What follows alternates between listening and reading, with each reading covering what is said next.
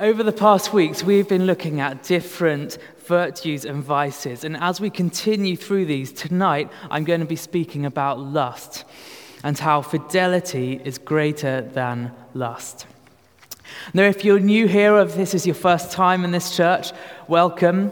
No, we don't talk about sex every week, but here at St. Aldate's, we want our whole lives to be aligned to Jesus, giving him access into every area of our life. And so we think it is really important to think about such areas, such as our sexual desires, that can have such a profound impact on us. Now, the church sometimes has a reputation as being anti-sex. And often throughout history and in various parts of the world, even today, that's probably because it has totally misrepresented what the Bible actually tells us about God and sex. As one commentator puts it, the scriptures don't start with a negative command about sex. Don't. They start with a positive command. Be fruitful and increase in number. One of the first things we read about Adam and Eve is that they were both naked and felt no shame. And notice this is before humans first rebelled against God. That means that we were sexual before we were sinful. Sex is not an evil curse we have to curb and deny. It is a good gift that God created. And he created for us to enjoy as long as it is in the right context. And to take this a little bit further, it's going to get a little bit awkward for some of you, but if God created sex as something to be enjoyed, then that means he didn't just create it as the practical function of sex as a means of procreation. He created the pleasure of sex. God created arousal, stimulation, erections, orgasms for his creation to enjoy. Bet you didn't expect to be hearing about orgasms in church tonight. But that is the truth. It is a good gift that God created for his creation to enjoy. So, where does lust come in? As with many of the other things we looked at in the past weeks, lust from a Christian perspective is a misuse of God's good gift of sex. Right from the start of the Bible, we're presented with sex as something created by God to be enjoyed by two people joined together in lifelong commitment. And while sex in this context is an expression of that giving and sharing by two people joined as one, what lust seeks to do is take all of the benefits with none of the cost. Lust seeks to bring the pleasure without the promise, the enjoyment without the commitment. It's an individual thing. It's about the immediate, here and now. It's about personal, physical satisfaction. What can I get? And it treats anyone else involved as a thing to be consumed or used for personal pleasure, rather than as a unique individual created in the image of God. It makes the other person less than a person.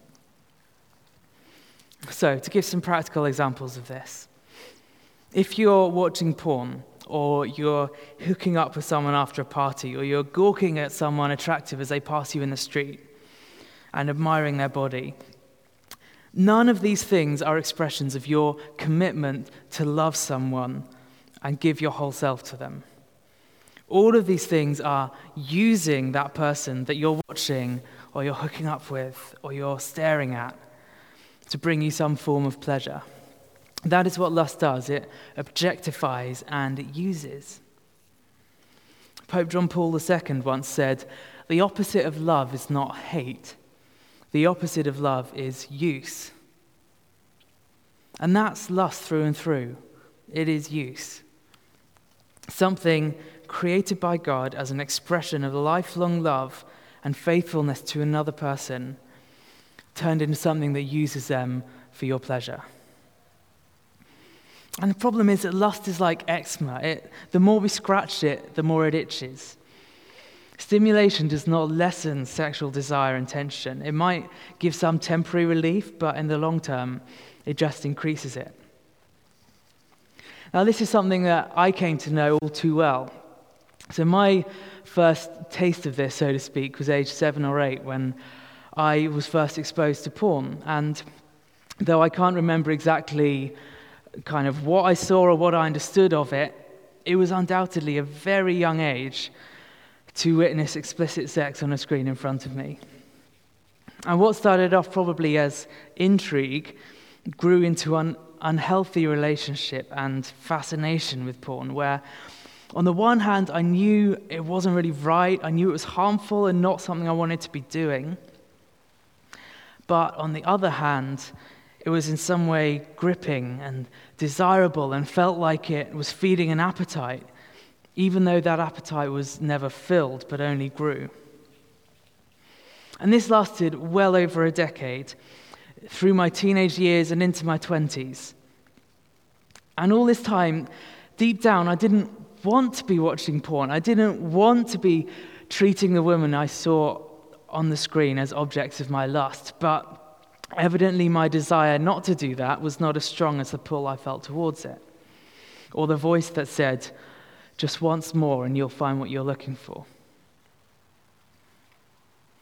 Hebrews 12 verse 1 talks about the sin that so easily entangles. And this is how I felt, tangled up in the sin of lust and unable to break free from its grip. I just wasn't strong enough to say no to its temptations, and it had a profound impact on my life. I'll pick up on the story again a little bit later. But first, what does Jesus have to say on the matter? What does Jesus say about lust? Now, Jesus' words in the reading we heard earlier are pretty hard on it. Anyone who looks at a woman lustfully has already committed adultery with her in his heart. If your right eye causes you to sin, gouge it out and throw it away. It's better for you to lose one part of your body than for your whole body to be thrown into hell. Heavy stuff. But in these words are some really helpful principles that is just for anyone struggling with lust in their life. They can be really helpful for showing you a way out. So let's just take a quick look. Now, Jesus is being hyperbolic in how he's talking here about removing parts of your body. He's deliberately exaggerating to shock his audience. So while he maybe doesn't quite mean that you should take the instruction to literally remove parts of your body absolutely seriously, the message of what he is saying is abundantly clear. Do whatever it takes to uproot lust from your life. Whatever it takes, whatever means necessary. Don't give any room for lust. And this is really helpful. If lust is something that you struggle with, then hear Jesus here and do whatever it takes to remove yourself from temptation. This will look different for different people. Maybe it is buying an alarm clock and not having your phone in your bedroom at night. Maybe it's not being home alone with your boyfriend or girlfriend. Maybe it's unfollowing certain Instagram accounts or not watching certain TV shows that just cause your mind to wander into an unhelpful place. Do whatever it takes to be faithful to God. Now, all of these practical steps can be really helpful for getting rid of the possibilities for temptation. But Jesus also alludes to the fact that these practical things can only go so far. For when he talks about looking lustfully at a woman, he says, you've already committed adultery with her in your heart. As much as outward physical things may cause us to be tempted to sin, ultimately the desire to follow through on those temptations comes from within, comes from the heart. Elsewhere, Jesus says that what goes into a person cannot defile them. It is only what comes out of a person that is what defiles them. For out of the heart comes things like lust and the desire to misuse God's gift of sex. And so while practical barriers to your temptation are helpful, what is also needed is the transformation of the heart. We need God, by his Holy Spirit, to come and fill our hearts, transforming us from the inside out. And by continually opening our hearts to him, continually inviting him in, he can mold us, shape us, prune us. It's both and. Now, you might say, hang on a minute, if you're saying that, sex is, if it's not in a marriage context, then it counts as lust. I really love my boyfriend and girlfriend, or I've never felt like this for anyone else. And, sex for us is a thing of love, not lust.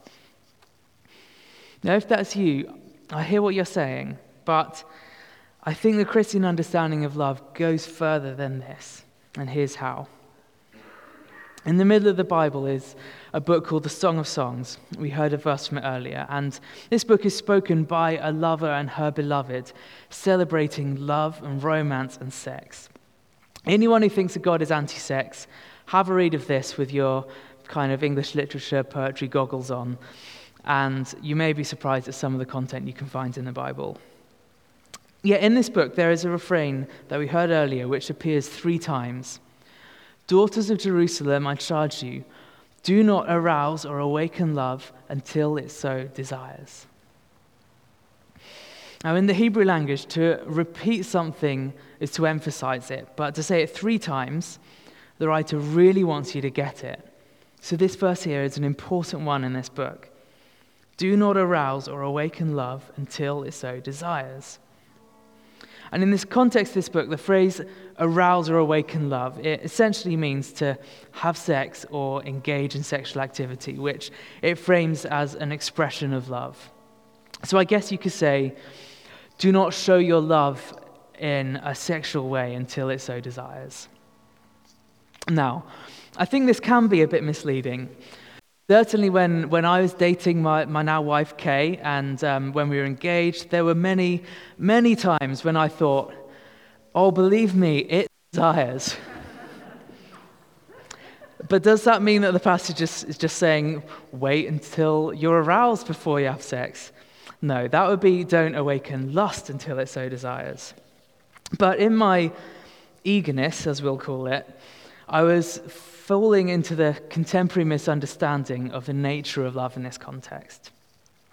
Love is a really overused word in our culture. I don't know if you think this, but for example, I love my wife and I love Biscoff's bread. I mean, it's heaven in a jar. I love my son Otis and I love football. Now, it is clear our feelings for these 2 things, it's clear they're not the same, or you'd really hope that they're not the same. But, we have the one word in contemporary English, love, and it basically sort of means for us to like a lot or feel strongly about. But the Christian understanding of love is not just about overwhelming feeling, however deep that feeling of care might be. In the Church of England marriage vows, the bride and groom don't actually express the feeling of love or care for each other at all. It's just not in there. Rather, what they express is their commitment to love each other, no matter what life throws at them. They vow to love each other for better, for worse, for richer, for poorer, in sickness and in health, until death parts them. It's a decision and a commitment to choose and continue to love someone when a sudden bereavement rocks their world. When the pressures of life make them no longer just the carefree person they once were. When illness or injury prevents you from being physically intimate or living the life you'd hoped for. True love says, in all of these circumstances and more, I dedicate myself, sharing all that I am with you alone.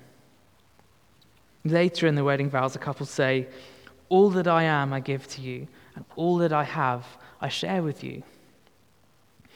It's from that place of commitment, trust, and devotion that God says is when we are to awaken love and save sexual intimacy, when we can vow to love someone in a lasting covenantal relationship. Now, in some ways, as we've already seen, love can be seen as the opposite of lust. Love could be its opposing virtue. But as love is quite broad, in this context of romance and sexual desire, I want to just zoom in a little bit and focus on fidelity as the antidote to lust. Fidelity. The title of this talk is Fidelity is Greater Than Lust. And that statement is the second part of my story in this area. So while Kay and I were dating, we had a painful conversation where I told her I'd struggled with porn for a long time. And it was just devastating to see how much that hurt her. And she challenged me, saying what Jesus said in the reading we heard earlier, that looking at another woman with lust meant being unfaithful to her in my heart. And she gave me an ultimatum, telling me that if I ever did that again, she'd call an end to the relationship. Now, I knew just how crazy I was for Kay, and I knew deep down that I did want to marry her. And so I just had to tell myself excuses are no longer an option. If I wanted to marry her, I had to be faithful in body and in mind. And so I sought the Lord. I pleaded with him to give me the strength to resist temptation, and I devoted myself to fidelity to Kay and to God. And by his grace, he gave me the strength to walk that out ever since. Not in a crazy supernatural encounter where, I was buzzing on the floor or anything like that, but the knowledge of his Spirit alive in me, renewing my mind, and the knowledge that he calls me a new creation. He says that the old is gone and the new has come. You've been raised with Christ. And in terms of the effect this had on me, really it transformed my outlook, because I'd gone through just years of church where every time sin was mentioned, every time there's confession, I just felt convicted about my continued lust. And he then started to highlight other areas of my life he wanted to work on, things that I'd just been blind to because I've been so focused on this one issue. And this hasn't always been comfortable. I remember one day when he literally sort of showed me 10 different kind of sinful attitudes that I displayed, sort of pride, envy, selfish ambition, all these sorts of things. He's highlighted many ways that I'm in need of his grace and the power of his Spirit, and I've still got a long way to go.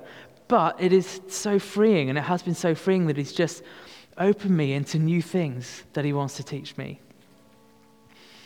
And in terms of my relationship with Kay, this choice of total fidelity only served to grow trust between us, to develop an emotional closeness and grow our friendship. And it meant that when we did get married and we said our vows to each other, we'd built a foundation of such security that there was just so much freedom in the vows to forsake all others and love each other as long as we both shall live. And having gone from thinking about my wedding day as being the day when I'd finally be able to get it on, when it came to it, it was the last thing on my mind, because so much more significant was the weight and the joy of committing ourselves to love each other for the rest of our lives. Any sense of sexual performance was just an afterthought in comparison. I mean, you know what the first thing that Kay and I did when we got to our hotel at the end of our wedding day was? We ordered a pot of tea. Yes, we are that British. But the thing was, in the place of sacrificial love and commitment and security, the performance of it all just didn't matter an ounce. Far from the lies that porn had fed me, it didn't need to be a time of knocking down the ripping off clothes. Side note, I heard a story of a groom that literally ripped off his bride's wedding dress thinking it would be sexy, and it did not go down well, so I highly recommend you don't do that. So it didn't need to be that thing, but nor did it need to be this perfectly romantic setting of a room lit by hundreds of candles and rose petals on the bed and champagne and strawberries waiting for us. Those things just didn't matter. We'd gone through the most emotional day of our lives. Amazing, but exhausting. We'd been the center of attention all day for 250 people who were just there to see us. We danced, we ate, we drank, and we were just shattered by the end of it. We just needed a moment to sit back and take it in. So we drank some tea, we chatted about our experiences of the day, and then we prayed together, freshened up a bit, and then the night continued. Now, maybe you think I'm just boring, but I say this to suggest to you that in the place of fidelity and lifelong commitment, the need to perform and impress goes out the window. Because you are locked down into a lifetime of getting to know each other exclusively, and there's just so much safety in that. Now finally, you may be thinking, this is all well and good, but I'm not in a relationship, lust isn't really a thing for me, and relationship's not really on the cards for now, and it's going to be ages before I even contemplate getting married. What's this got to do with me? Well, fidelity is not just about faithfulness in marriage or romantic relationships. Fidelity speaks of loyalty, faithfulness, of total devotion to someone and observance of promises. And you know who models this most perfectly?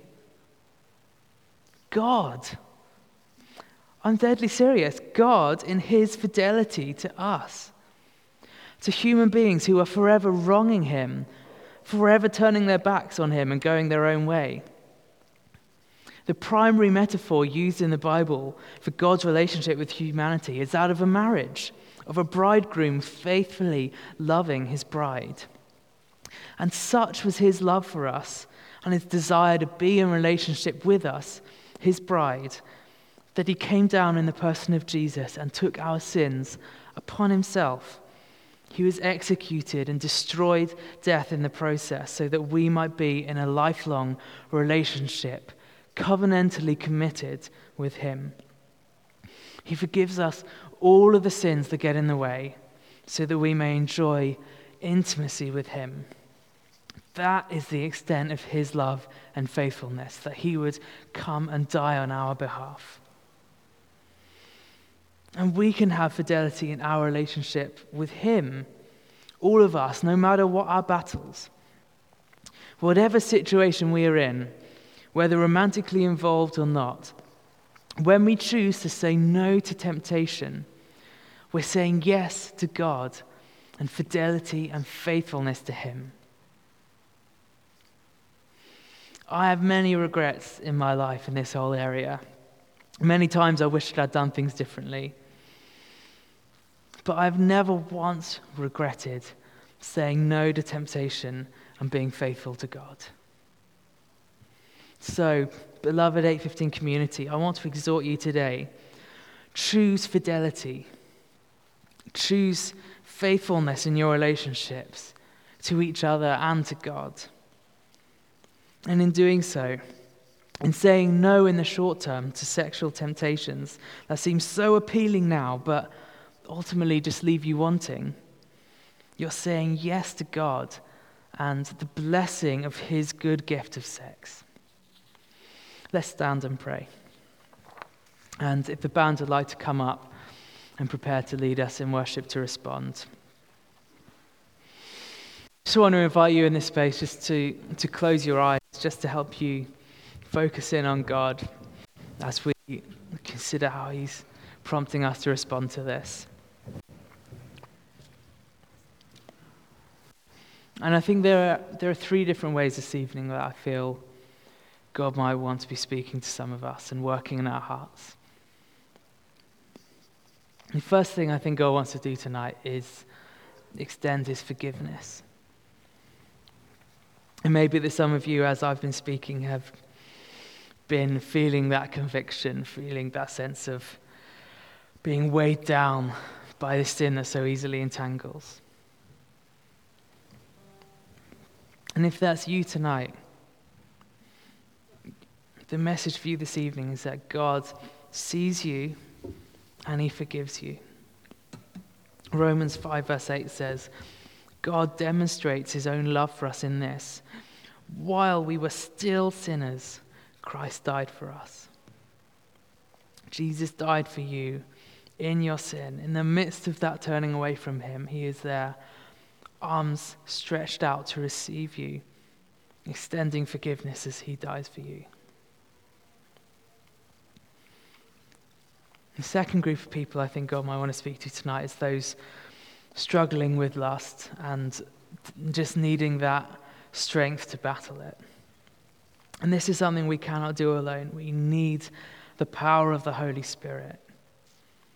We need the power of God to transform our hearts.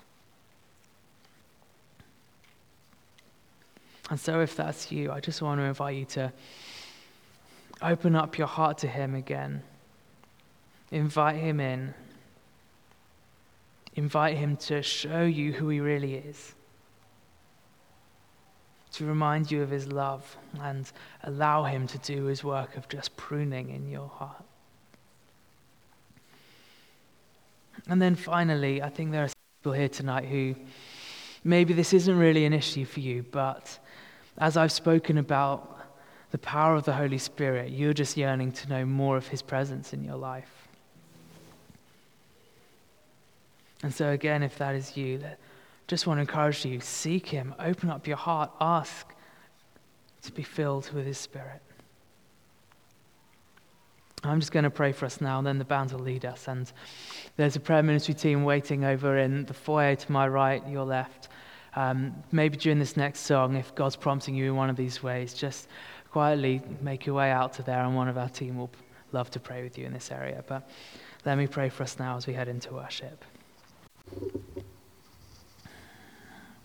Lord Jesus, I thank you that sex is a good gift created by you for us to enjoy.